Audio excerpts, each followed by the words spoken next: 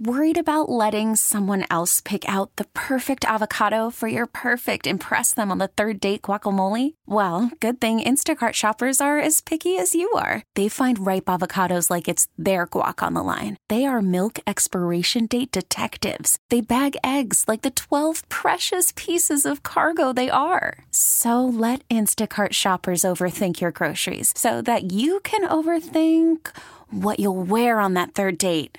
Download the Instacart app to get free delivery on your first 3 orders while supplies last. Minimum $10 per order. Additional terms apply.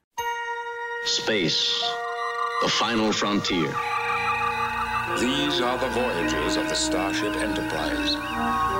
Its continuing mission to explore strange new worlds. Boldly go where no one has gone before. Engage. Direct Enterprise. This is Captain Jean-Luc Picard. Captain Catherine Janeway. Captain Sisko. This is Captain Jonathan Archer. Official Miss Burnham. Red alert. Photon torpedoes, fire. The official Star Trek podcast. Engage. Make it so. With your host, Jordan Hoffman. That, sir, is illogical. Let's make sure history never forgets. This is Engage. Hailing frequencies open, sir. Hello, everybody. Welcome back to another edition of Engage, the official Star Trek podcast. I'm your host, Jordan Hoffman. You can tweet at me at @jhoffman, JHOFFMAN, or you can leave us a message on Facebook, facebook.com/Engage, the official Star Trek podcast. And this episode is one that's been in the can for a while. We all know about Star Trek conventions, and the big one happens in Las Vegas every year. You might want to consider going this year. It's going to be a biggie. But for 2 years running now, there's been a convention at sea, the Star Trek Cruise, or Star Trek The Cruise, they call it. And there's going to be another one, January 2019. I hope to be there as well. There's a lot that happens on the cruise. Game shows, cooking classes, Nana Visitor will cook with you. Connor Trenier will play poker with... No, it wasn't Connor Trenier. It was Jeffrey Combs. We'll play poker with you. Armin Shimerman will read Shakespeare with you. It's a lot going on the cruise. Holy smokes, is it a good time. Now, one of the things that we do on the cruise, although I do trivia, I host the trivia, different guests, Casey Biggs, also known as DeMar. I think he was no diss to the others, but Casey is a really fun guy. You know, I really liked being with Casey, and I think he'll be back again next year. But we did do a live podcast, and last year, 2017, we did a live podcast that you can find wherever you're listening to this podcast, whether it's Stitcher, TuneIn, Spotify, iTunes, Radio.com, StarTrek.com/podcast. Wherever you listen, you can go back a year and listen to me with Terry Farrell, Denise Crosby, and weirdly enough, Joe Piscopo. Don't ask. This year, we've got Armin Shimerman and Ethan Phillips, and it was a blast. So I'm not even going to... I just want to say one thing. This year's cruise, 2018, was a double. It was back-to-back. 2017, the first year, was 1 week at sea, 6 days. Next year, 2019, will be 1 week at sea, 6 days. This year, they did 2. And I think that was just they're not doing that again.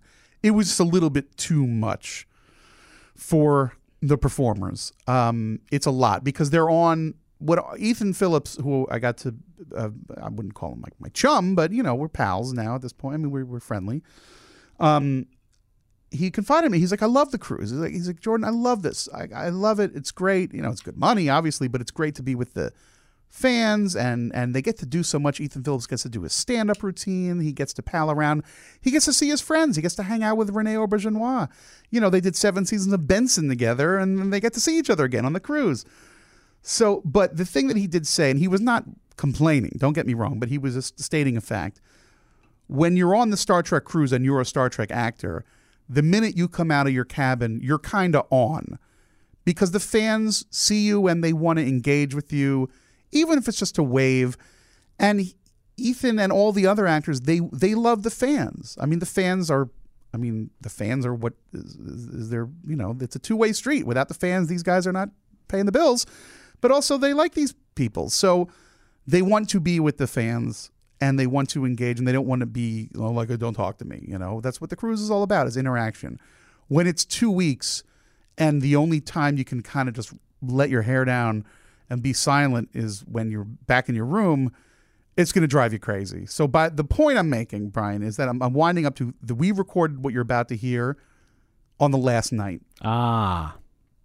Everybody was out of their minds, just exhausted. We had been talking so much because all you do is talk. You're either on stage doing a bit, doing a panel, doing one of your shows, just taking question and answer, or if you're just walking on the boat on the way to have lunch, you're talking to people. And this includes me, and I do not consider myself the main attraction. I am the lowest of the totem pole. There's the totem pole, there's the bottom of the totem pole, and then there's 6 feet away from the bottom, down beneath.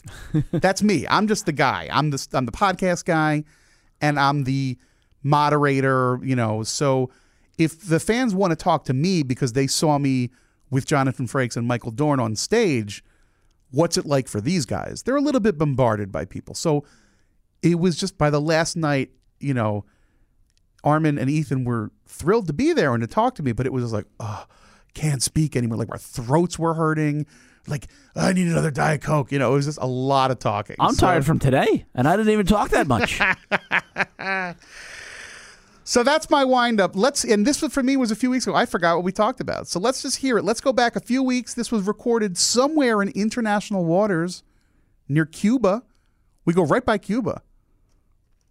You have no reaction. You don't care. No, I'm too exhausted. All right, we go right by Cuba. Let's hear what it sounded like. Ethan Phillips and Armin Shimerman live on Star Trek The Cruise. All right. Hello, everybody. Oh, and here comes Ethan Phillips. Fantastic. Hello, everybody. Hello. Welcome to the live podcast of Engage, the official Star Trek podcast. Episode, probably this will be episode 84 or something. We're going to run it in a couple of weeks. Brian can't be here. Everybody say hello, Brian. Hello, Brian. Brian, my right arm, my podcast love. My podcast wife, my podcast husband. He is back in New York and had to do the Discovery wrap-up for episode 11 without me. And what was funny is that my backup was going to be my friend Matt Patches, who's been on the show a number of times from Thrillist.com, but his wife had a baby. And you'd think that we could have figured that timing out. Like we knew this was going to happen. But nevertheless, we didn't. So Brian had to do it on his own. I haven't listened to Brian's solo flight yet, and I'm sure that it went swimmingly. So speaking of swimming, this is like all of us here on the Star Trek cruise. So, we're kind of going very off-the-cuff, improvisational style. So I want to introduce my two guests, and we're going to maybe just do a little recollecting of the cruise for those listening at home and trying to find out just what the heck a Star Trek cruise is. So, without any further ado, the two great men who I admire and dare I even say love, Ethan Phillips and Armin Shimerman.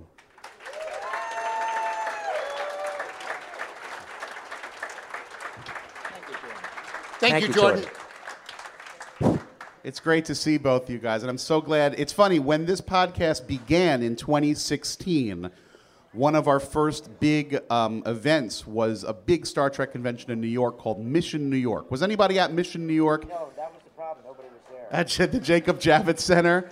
They were there. Okay, good. All three of you were there. And that was, the podcast had been around for a couple of weeks, and I said, we should do a live podcast. And I just said, whoever you can get will be great, because I didn't want to be too pushy. Oh, my God.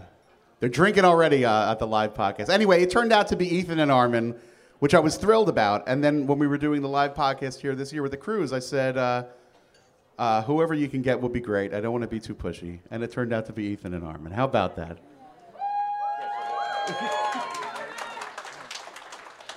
When you say yes, I remember it. Was it a fond memory or was it pure hell? Oh, okay. Anytime I get together with Ethan Phillips, it's a fond memory. You too, Jordan. But Ethan is one of my close friends, and he lives on one side of the country and I live on the other. Although we used to live pretty close to each other. Good. But so it's great to be with him. Yeah, it's great to be with Armin, who I've known for 23 years. 23 years. And Jordan, who I've known for 6 years. And this gentleman over there who I just met. You see why I like to be with him? I was kind of wandering around the cruise all week. This is day 6 for me, but day 12 for these gentlemen, which is just out of sight. And there are just so many surreal moments. So I just want to share a couple because one of them involves Ethan. We were on, because Ethan has a very distinctive voice, I think we could all agree. And we were in Roatan the other day. For those listening at home, Roatan is a spit of dirt off the coast of Honduras with a beautiful ecosystem and a lot of ecotourism. And so we were off the boat, and I and my wife and some people had planned to do a little day trip. And we're We're walking to the guy who's going to pick us up and take us there. And then I just hear a voice, and it's the voice of Ethan Phillips. It's the voice of my beloved Neelix telling to somebody else, I don't know who, "Oh, you gotta touch the sloth." And to me, I'm like, why couldn't I have recorded that? That's all I was. So did you touch the sloth? No, they closed at 3. And we were doing the zip line, which is a load of crap, in my opinion. Because although you're doing something very exciting by flying over you're hanging on like this. So all you're just catching out of the left corner of your eye a lot of green. And so I thought it was kind of a bit of a ripoff. Wow, all but right. I suppose if you get relaxed with it and find yourself in a position where you can really look at stuff, but they tell you, you have to hold here, don't do this and everything, and it scares the hell out of you, so you're just hanging on like this, and you get off and you're just glad you made it, and you don't see anything. Wow. So you did a Roatan zip line. Yeah. These things I guess are safe, but... It's safe. What a headline that would have been if noted actor met his doom zipping across. Well, I guess, yeah. Don't give him that to worry about, please. No, you already zipped. It's over. The zipping is over. So we were going to go see the sloths, but they closed. You were too slow. So we ended up seeing the snails instead, which still was open, and they were the same thing basically. So. Armin, did you see the sloths? No. Did you enjoy any of the biodiversity of these lovely Caribbean islands? Yes, there was. I can't remember which island. There was a exhibit of butterflies, and there was an exhibit of rare birds. That was terrific. I enjoyed the mangrove that I sort of went through. That was lovely. All of that was terrific. There you go. Well, so those are the off the boat excursions. But for people listening at home, one of the more surreal moments for me, and I was by myself. I think I had to run back to my cabin and grab something, and I hit the elevator button. And the elevators here on the ship, and this is, by the way, for people listening at home, this is not just like a small gathering of a couple of Trekkies on somebody else's cruise. We own the cruise. This is 2,000 plus people.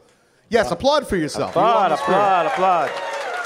2,000 plus people on one of those ginormous cruise ships that you see, the Norwegian Jade, it's called. And everyone has gotten a selfie. Yeah, it's a lot of pictures.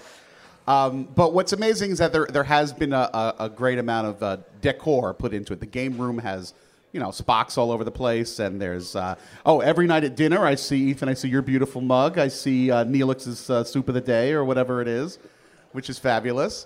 But the elevators have been transformed into turbo shafts. There are 3 banks of elevators, midship, aft, and 4. Thank you, in the front. And they really look like the turbo lifts. I mean, that, I think, as far as design, is the most well-done Star Trek thing. And you can really suspend your disbelief when you push the elevator button and you're by yourself and the elevator opens and there's Dr. Crusher. And, there's Gates McFadden by herself in the turbo lift. And you just kind of walk in, and it's very hard not to start reciting dialogue at her. But I restrained myself and merely said hello. And but that was just a moment for me. It was like, this is kind of a... I'm not doing a commercial for the cruise, but it was kind of one of those great moments. So are we going out live right now? We are not going out live. So you can say whatever you want, and then later, if you want me to edit it out, send me a note. No, that's right. I'm just wondering if I can get a glass of water. If there's a waiter here that I could order a Diet Coke. I need to quench my thirst. There's a lot of salt in the food. One Diet Coke, please. Or Diet Pepsi. Would that be acceptable? A Diet Pepsi is fine. Thank you. A Diet Right? A tab, perhaps. May we have a tab? Diet Shasta? Diet Coke is great. A Diet Pepsi is great. Ice, please. Yes, thank you so much. I owe you one. He thought you were saying he was nice.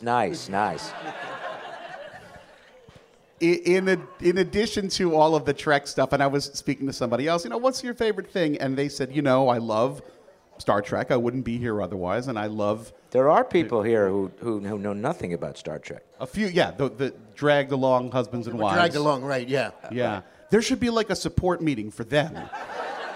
There should be like a 3 o'clock meeting, I don't know who it would be, Friends of Q or something like that. I don't know. Friends of Q. Should be a little something where they have to meet and it's been 3 weeks since my husband babbled to me about the Gamma Quadrant and but anyway, what so many fans have said they've enjoyed is seeing, our guys, our actors and actresses who created these characters that we love so much, doing things other than Star Trek. So, for example, to my great consternation, I wasn't able to see it.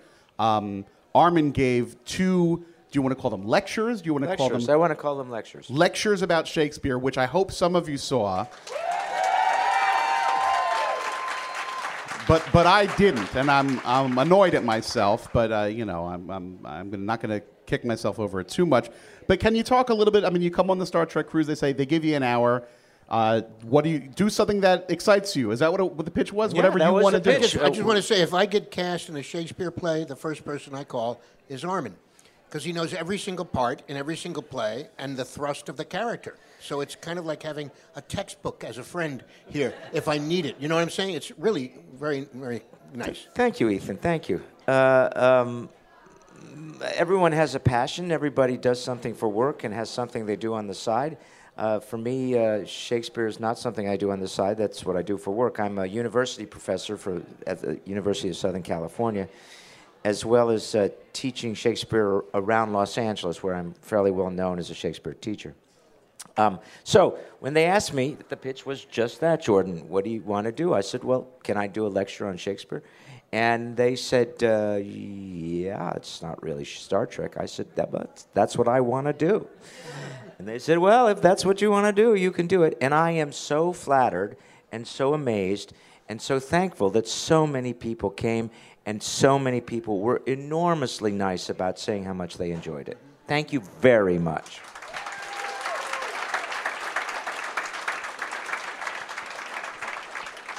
This is a man who has also written 3 novels, which is, to me, the most difficult thing in the world to do would be to write a novel.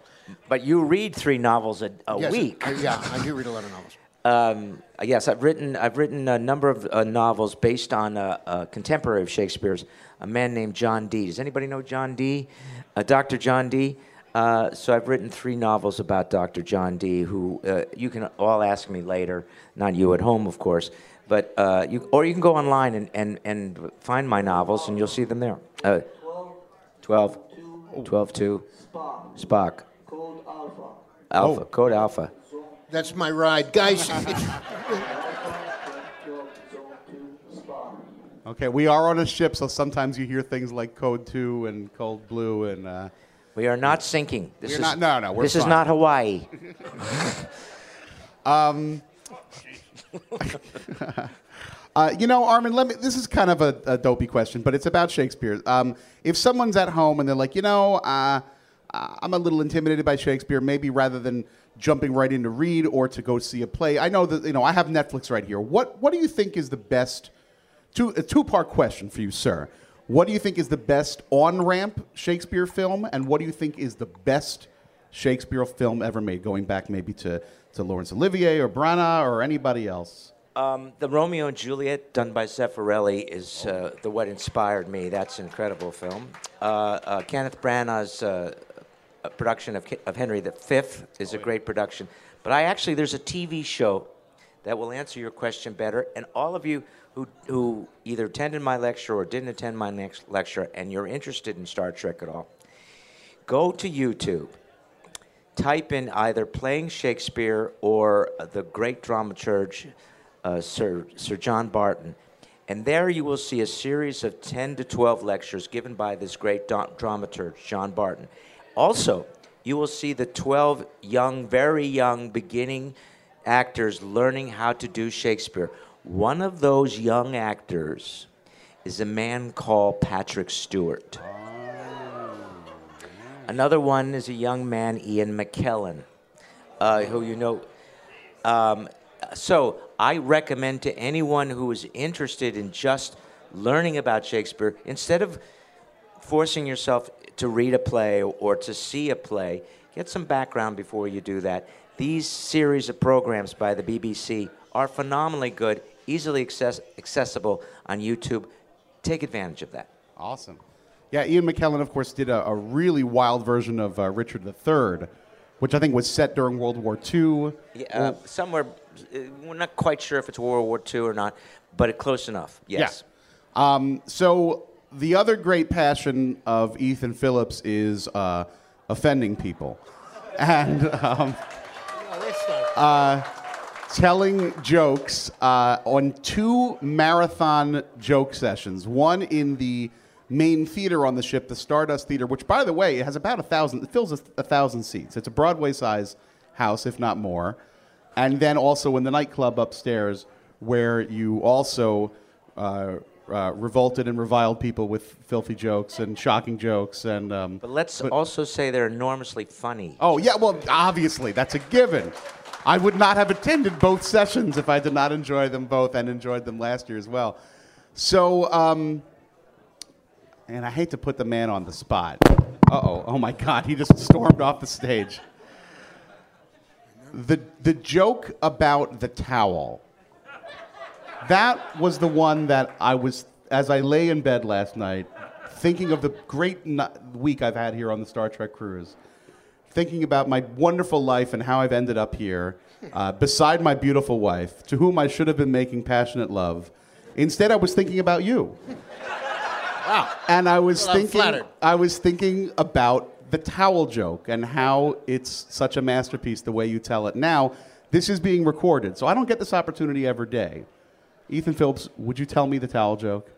Oh, God. Will the children please leave the room? This old Jewish guy, you've all heard this joke, right? Okay, this old Jewish guy, he can't give his wife any pleasure, no matter what he does. It's just, and he's so frustrated, and he goes to the local rabbi. He says, "Rabbi, I don't know what to do." He says, "Every time I make love to my wife, nothing happens. There's nothing. She just lies there. I want to give her some pleasure." And the rabbi says, "Well, what you do is you go down to Chippendale." This is my Yiddish accent. What you do? I'm 24% Jewish. You know? Yeah, not bad for a Catholic. Yeah. Ashkenazi. No, my sister had her DNA done. I'm 24% Ashkenazi. Really? Yeah. And I told all my Jewish friends, I said, now it makes sense. Exactly. Right. So and the rabbi says, well, what you want to do is you go down to Chippendales and you hire a beautiful young boy, built like a buff rock, and you take him back to your house and you give him a towel. He says, I should give him a towel? He says, you give him a towel, and then you get on top of your wife, and as you make love, you have this young, beautiful man wave the towel. As you make love, I should have him wave the towel. Yes, you have him wave the towel. So he goes to Chippendales. He gets this gorgeous kid. They come back. He hands him a towel. He gets on top of his wife. They make love. The guy's waving the towel. Nothing.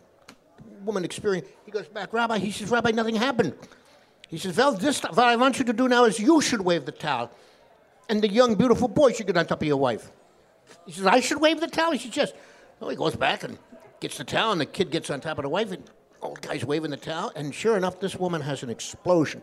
Huge orgasm. Most sensational feeling she's ever had in her life. And the guy turns to the kid and says, see, that's how you wave a towel. Alan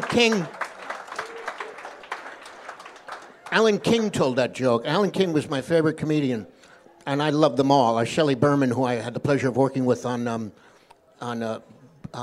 Pushing Daisies, and I got to work with Shelley Berman, who was the most neurotic, and Mort Sahl. These are guys as a kid, that I worshipped. I mean, to me, they were the gods, and we used to get to see them on Jack Parr and Ed Sullivan, and Johnny Carson would have them on, and. But that was Alan King's joke. Yeah. Did they ever come to Frankie and Johnny's? They all did, sure. Okay. They all came there. But speaking of Shakespeare, getting back to that, acting is all about choices in many ways. And I want to tell Armin this experience I had in the play that Armin and I did a production of Hamlet together out in Los Angeles about, 10 years ago? Maybe longer, huh? And Armin played the amazing role of Claudius, and I played Polonius. And you're not going to tell them about the last performance where you played Claude? No. There were a lot of things that happened in that production, as you remember. But I decided that I wanted to play Polonius is usually a kind of a befuddled. He's played as a little bit of a funny guy who's not all there. I mean, he's a sharp, smart fella. He's got he's the king's hand in a way. But he's often played and written so as a kind of befuddled guy. And he has a scene in the second, I think it's... I'm sorry? I'm sorry? Oh, anyway, I like to put people on the spot when they say something. Could you repeat that, please? So there's a scene where he tells his... No, he tells the guy who to go to Paris. What's that character's name? There's a small. Well, that's the part that Ron plays, and he has this line where he says, "I want you to go to Paris and keep an eye out on my son, Laertes. I want to make sure that he's, oh God, where was I? Behaving himself. Yeah, behaving. And he says that in the play. He goes, where was I? What was I saying? Oh, yes. Make sure that he's behaving himself. And when you get there, I want you to. Oh gosh, where was it? What was I saying? And he loses his train of thought. So I wanted to play this guy like Ehrlichman or Haldeman. Because I wanted to play him like a real hard ass, like Cheney. But I said, what am I going to do when I get to this scene? Because he obviously is incapacitated a little bit. And thank God they cut the scene. And I never had to make the choice. Kenneth Branagh does a film of Hamlet. The guy playing Polonius is playing him like a really hard ass guy. And I'm curious, what is he going to do when he gets to the scene? This guy gets to the scene, and what does he do? He goes, I want you to go to Paris. I want you to keep an eye on my son, Laertes. What was I saying? What was I saying? In other words, are you following me? And I thought, what a great choice, man. So it's just one of those discoveries, you know. It was like he was testing him, like, hey, buddy, wake up. Like when I was a little kid, I was doing a play. I was like 25, and I was doing Galileo. And I was cast as a little monk. And I went around one wonderful role. And I said, well, what am I going to do? I want to make sure that everybody knows he's a monk and that he's he's holy and everything. And then 3 days before opening night, they gave me the costume, and it was a monk's robe. And I said, shit, I can do cartwheels on that, and they're still going to think I'm a monk. And I realized things do work for you, you know? You don't have to do all the work all the time. Worried about letting someone else pick out the perfect avocado for your perfect impress them on the third date guacamole? Well, good thing Instacart shoppers are as picky as you are. They find ripe avocados like it's their guac on the line. They are milk expiration date detectives. They bag eggs like the 12 precious pieces of cargo they are. So let Instacart shoppers overthink your groceries so that you can overthink what you'll wear on that third date. Download the Instacart app to get free delivery on your first 3 orders while supplies last. Minimum $10 per order. Additional terms apply. This is Engage. The official Star Trek podcast. Energize.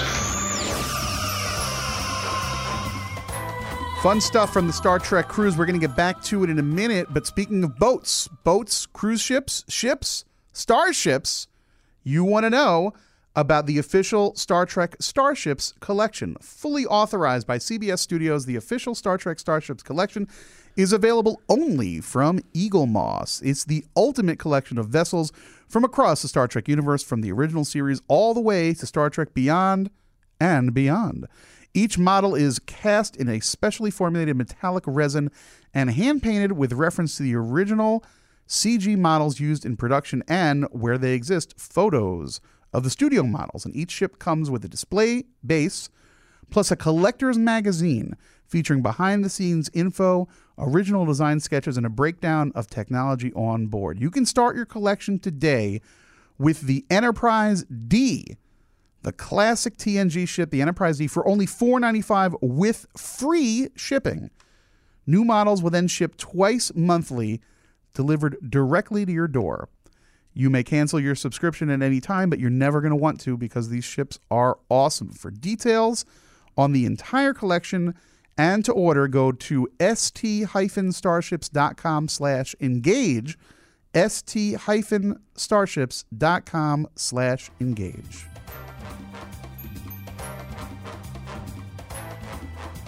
You know, it's funny. Here I am with two great actors, and there's one thing that's so basic, so entry level, such table stakes for actors that I find mystifying. It's like when I see somebody go to a piano and just automatically play. I can barely remember, where I need to be this week. I have an 8 o'clock. I have to introduce so and so, and I keep referring to my pages. How do you guys remember all these lines when you're doing all these plays? Like what do you? This is superhuman to me. It really is. If you had 6 weeks of rehearsal, and every day you were going in and saying the same lines over and over again. After a while, you don't want to say those lines anymore. You don't really memorize them. They just sink in. It's like when It's a muscle, and we are athletes in that particular muscle group, and you get once you know you can do it. That's the caveat. Once you know you can do it, then you can do it. My wife ran the marathon. It took her forever to train to be able to run the 26 miles. But once she could run the 26 miles, she could run the 26 miles because her mind said, I can do this. So you memorize Hamlet, you memorize Lear. It's because you've always done it. It's not a problem. But also because you have to. I mean, if you took the role, you have to know the lines. So that is pressure in a way and an impetus. But particularly in Shakespeare, you want to because every line is like a handhold on this extraordinary cliff that he's built, and you need each line to stay on, Yeah. Well, so these are theater productions where you say you have 6 weeks to memorize. You always hear about in film and television, you fly in and they say, oh my God, we can cast you right now. You fly in, you do a scene, you fly out. Yeah, but they're not worried about you getting the lines right. They're not. Yeah. When you shoot a film, half the time the director says, throw the script out. We'll just make this up. So it's not like Shakespeare. It's not like doing a major play or a Star Trek show where we had to be DLP. And also deadly. The scenes are usually like page and a half, Yeah. And they move very slowly. A TV show shoots 8 pages a day. A film may shoot 3 pages a day. If since everybody's here, we're in a bar. There's people. If somebody has a brilliant and cogent question they want to shout out, I do. Okay, go for it. Mr. Phillips. Yes, Mr. Shimerman. When did you feel that you absolutely understood Neelix? When did you feel, I know you didn't feel that in the first episode. How long did it take before you said to yourself, I know this guy? I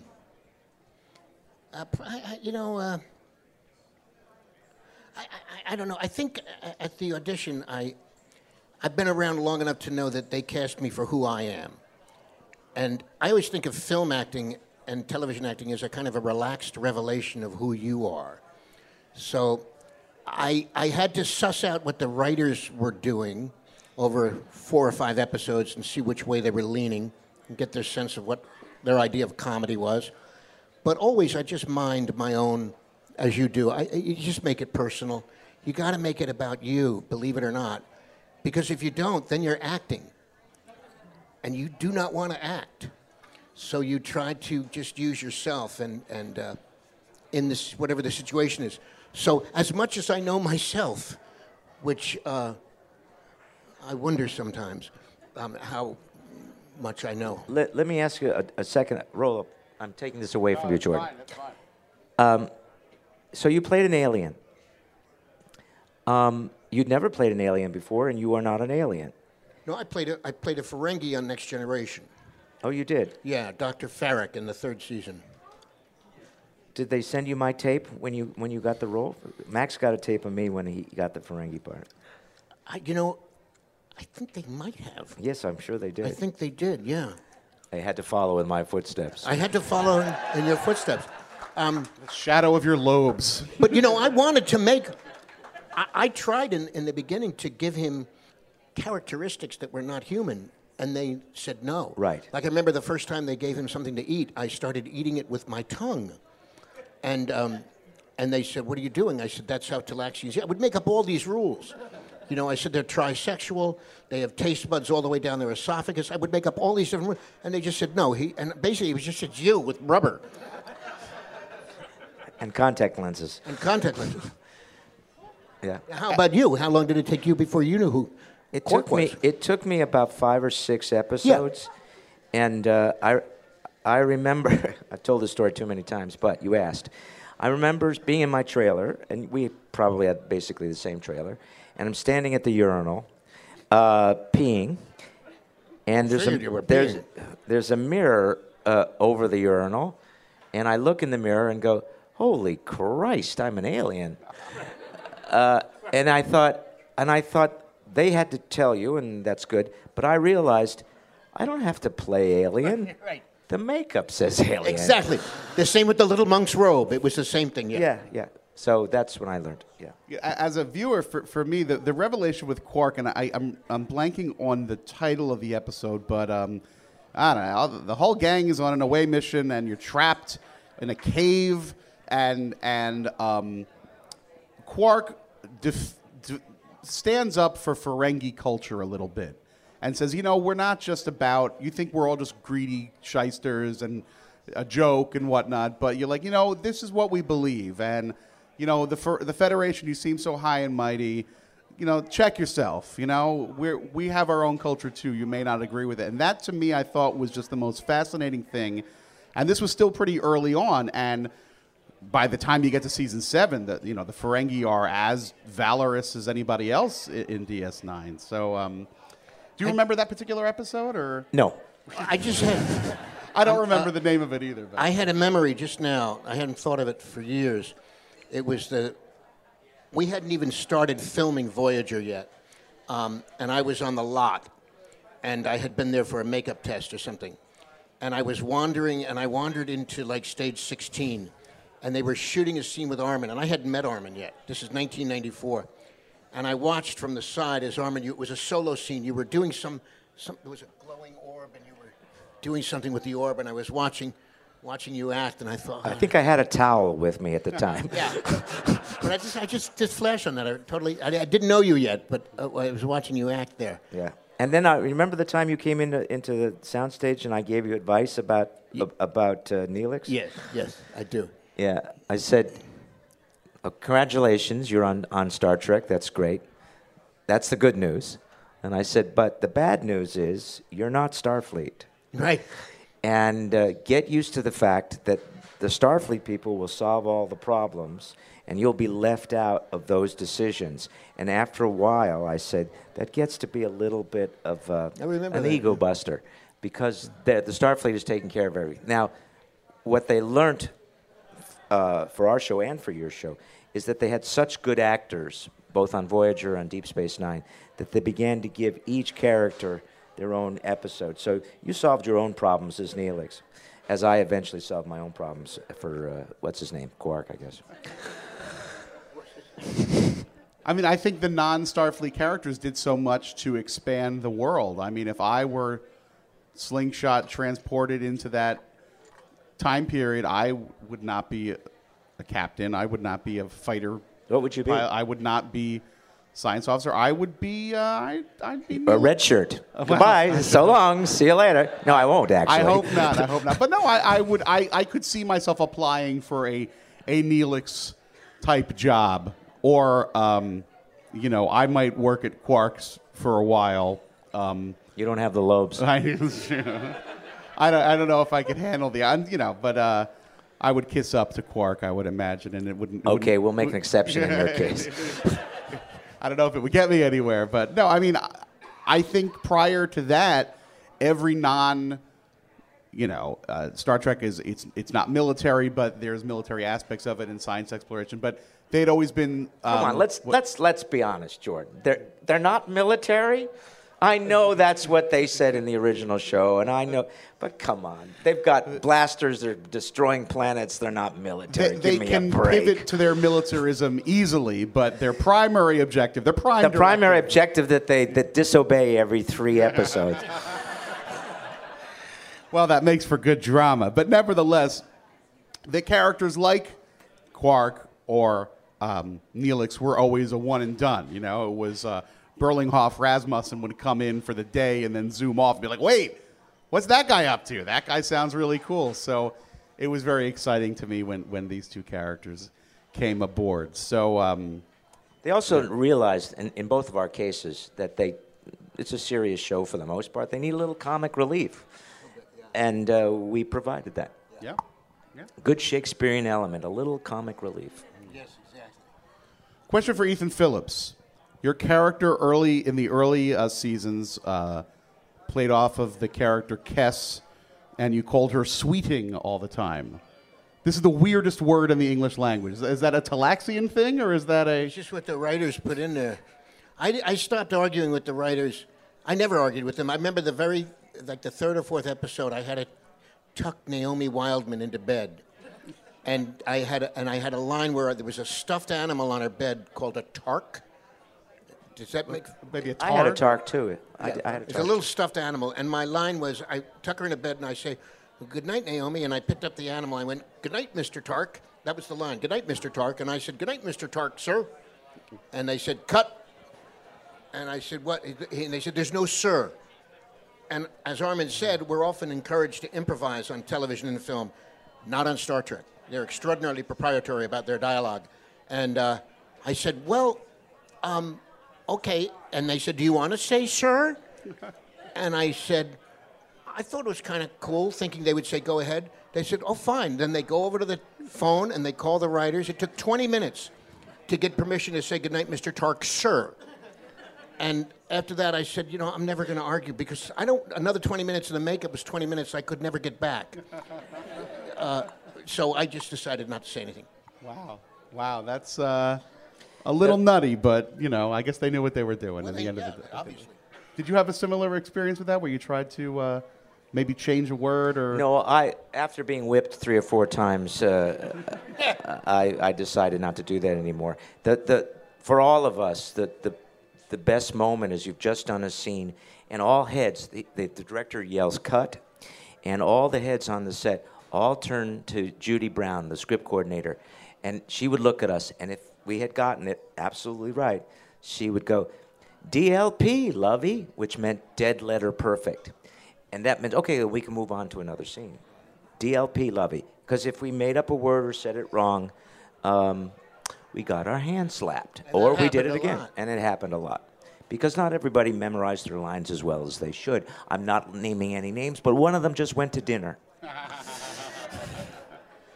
And it's a lot of difficult stuff. It's tachyon rays and a lot of technobabble. Yeah, a lot. That's why Shakespearean actors, everybody that you see on the cruise, plus we get hired because we can handle language. That's what Shakespearean actors do, and we had to handle technobabble. Star Trek, if you look at the bios of a lot of, they're all stage people. Yeah, because they had to do that. Yeah. Is there a particular line of technobabble that you just kind of loved and said, "I can't believe I'm saying this"? No, I can't remember any. I really can't. The agreement in my mind was always, Cullum does the technobabble and wears no makeup. I wear the makeup, no technobabble. Did you ever have a day when you were in the makeup and there was there was something where you really had to go? Like there was a problem and you had to leave and you still had your lobes on or anything? Armin has an I amazing have a very story. famous story about that. Are you just prodding me, or did you actually pull that out of your? Never mind. I would think if it involves you driving on the 405 dressed like Quark, I think people would want to hear about that. Well, it wasn't right? the 405, but it is that. Yes, exactly. Okay. How many people have heard this story? Everybody has heard this story, right? Okay. Let's take a vote. If you've never heard this story we're about to hear, let's see it. All right, that's a quorum. Great. So you're never going to hear this story. I have in my contract, maybe it was in yours too, but in my contract it said I could not leave the Paramount lot in makeup. You had the same clause. Right. So we always had to take the makeup off every night and then go home. One day, we had a very early call at 4:30 in the morning. Actually, at 4 o'clock in the morning. And at 4:30 in the morning, we had one of our famous Los Angeles earthquakes, a rather large one. And it shook a great deal. This is so far back. There were cell phones, but they were big, clunky things. And nobody really had one of those. But eventually, I called my wife at home and found out that things had been shook up a great deal. It was one of our larger earthquakes. And she was in a desperate situation. And it took an hour to get out of my makeup. And I was already in the makeup at 4:30. And I said, I'll be right home, sweetie. I'm getting in the car and going now. So I hung up the phone and got into my car. But first, before I got into my car, the first AD says, you can't leave the lot. And I said, I'm not waiting an hour to get my makeup off. My wife needs me. And if you want to stop me, go ahead. I'm going in my car. So I get in my car. He doesn't stop me, obviously. I get in my car. There's no lights. No traffic lights are working. It's knocked out all the electricity. I should have known something was bad when I looked up and I could see stars in Los Angeles. And I'm driving home, and people are very careful about letting the person on the right get through an intersection because there's no lights. So we're all doing that. I get to an intersection. You at home won't be able to see this, but the people here perhaps will. And I'm in my makeup. I've got big ears. And no, I need them. It just occurred to me I need them. There's no way my glasses can fit over my ears for me to see. So I'm driving like this. For those of you who can't see me, my glasses are about 3 inches in front of my face. The ear rests are 2 inches in front of my nose. And I'm driving like this, and I come to an intersection, and there's a 4x4, and we've just had a major earthquake. I've got my big ears on. I'm orange. I've got my glasses out like this. And the guy looks at me. It's his turn to make the turn. And he looks at me like this.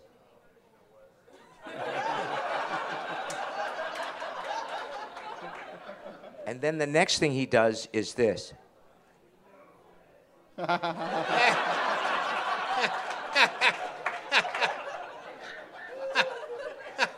And when I drove home, my wife, who had had a very hard morning with the earthquake, saw me and just laughed and laughed and laughed and laughed. Now, she had seen me many, many times in makeup, in person. She'd come to the lot.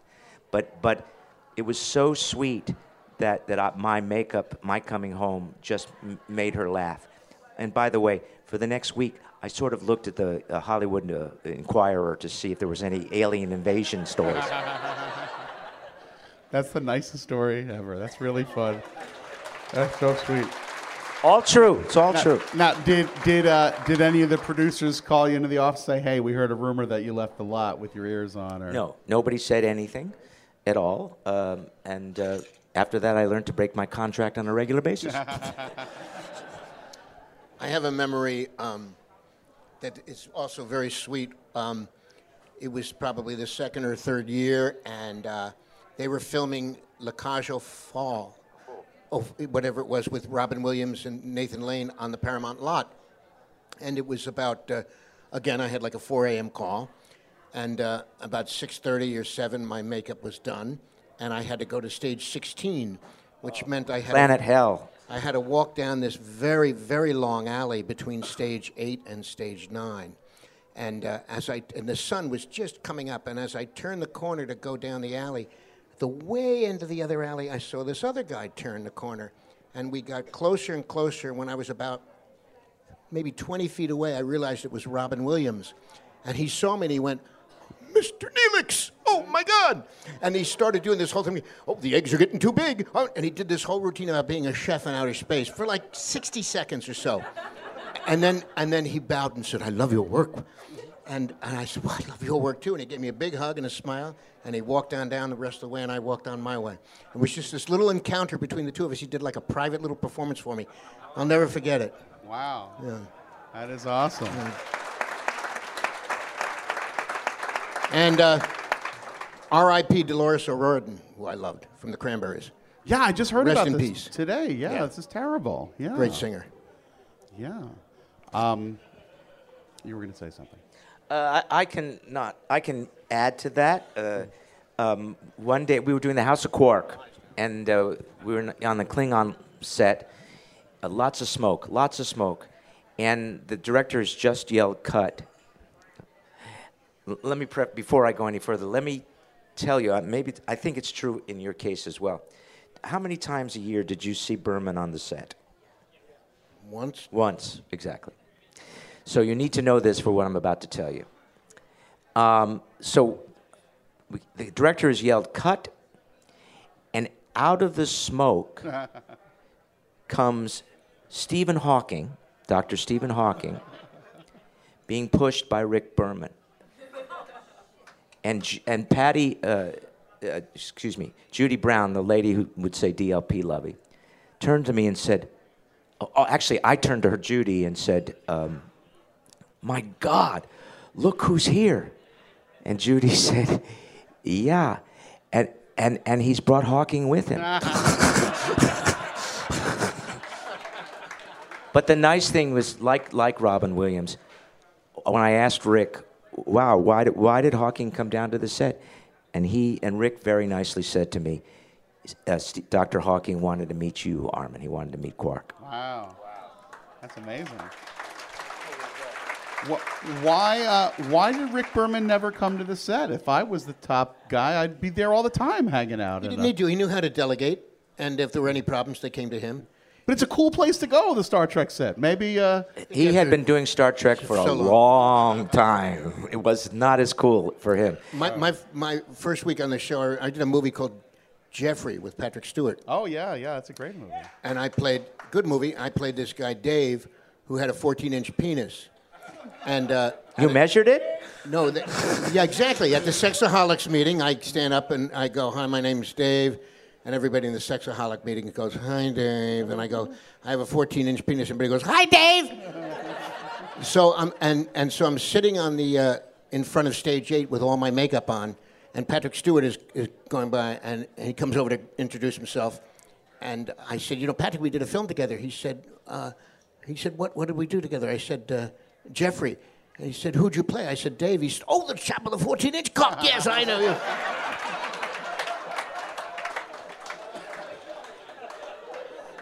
Very funny guy. Yeah. I mean, it's amazing. There was a couple of years where there were TNG films being made. DS9 was in the middle of the Dominion War, and Voyager was starting up. There were 3 productions at once happening at the same time.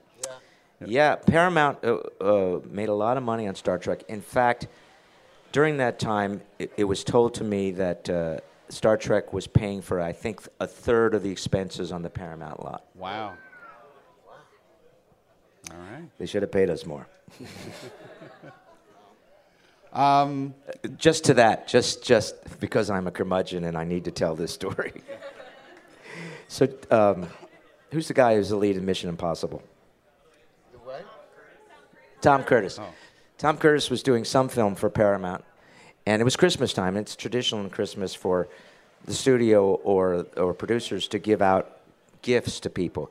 So, as I told you, Star Trek was making a third of the income for Paramount.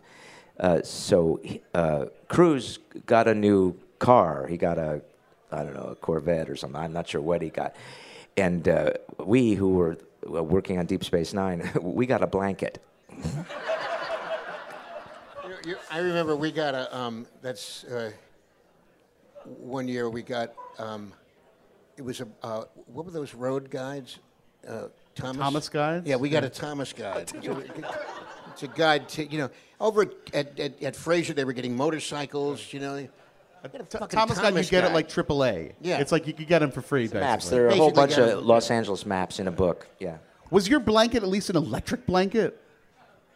It was electric blue. That's a nice color, at least. Oh, man. Well, listen, you guys have been tremendously generous with your time. You've been on this ship for 2 weeks, and you must be absolutely exhausted. Seems like 2 weeks. So I just want to sum up by, if you wouldn't mind, to be reflective for a moment. How would you summarize? You've got two bald guys. We're always reflective.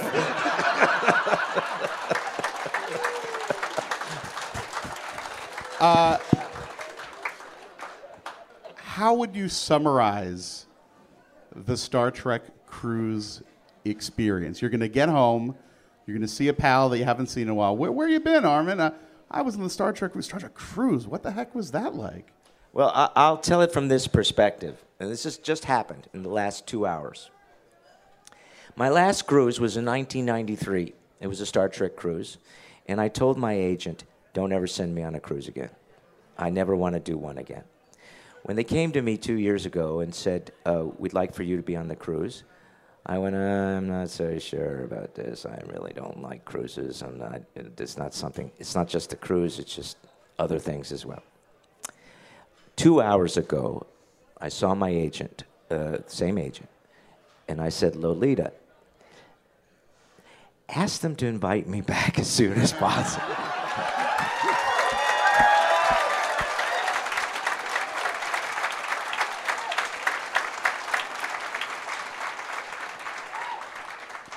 Well, it's a lot of work, and they give us a lot to do, and it's tiring and stuff. But what makes it really easy is that all you guys, the fans, I've said this before, Star Trek fans are the least cynical people I've ever met in my life, and that's saying something in this day and age.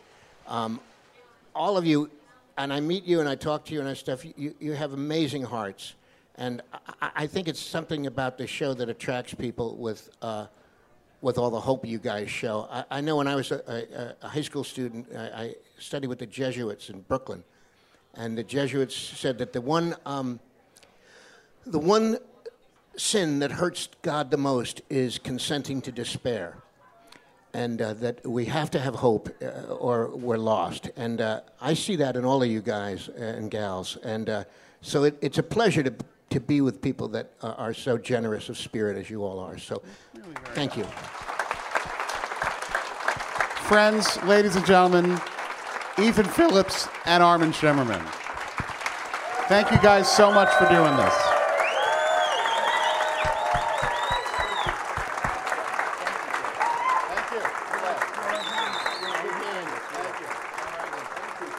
And folks, we're going to do round 4 of Star Trek Trivia in a little bit. Connor Trenier is going to join us. And safe journeys home, everybody.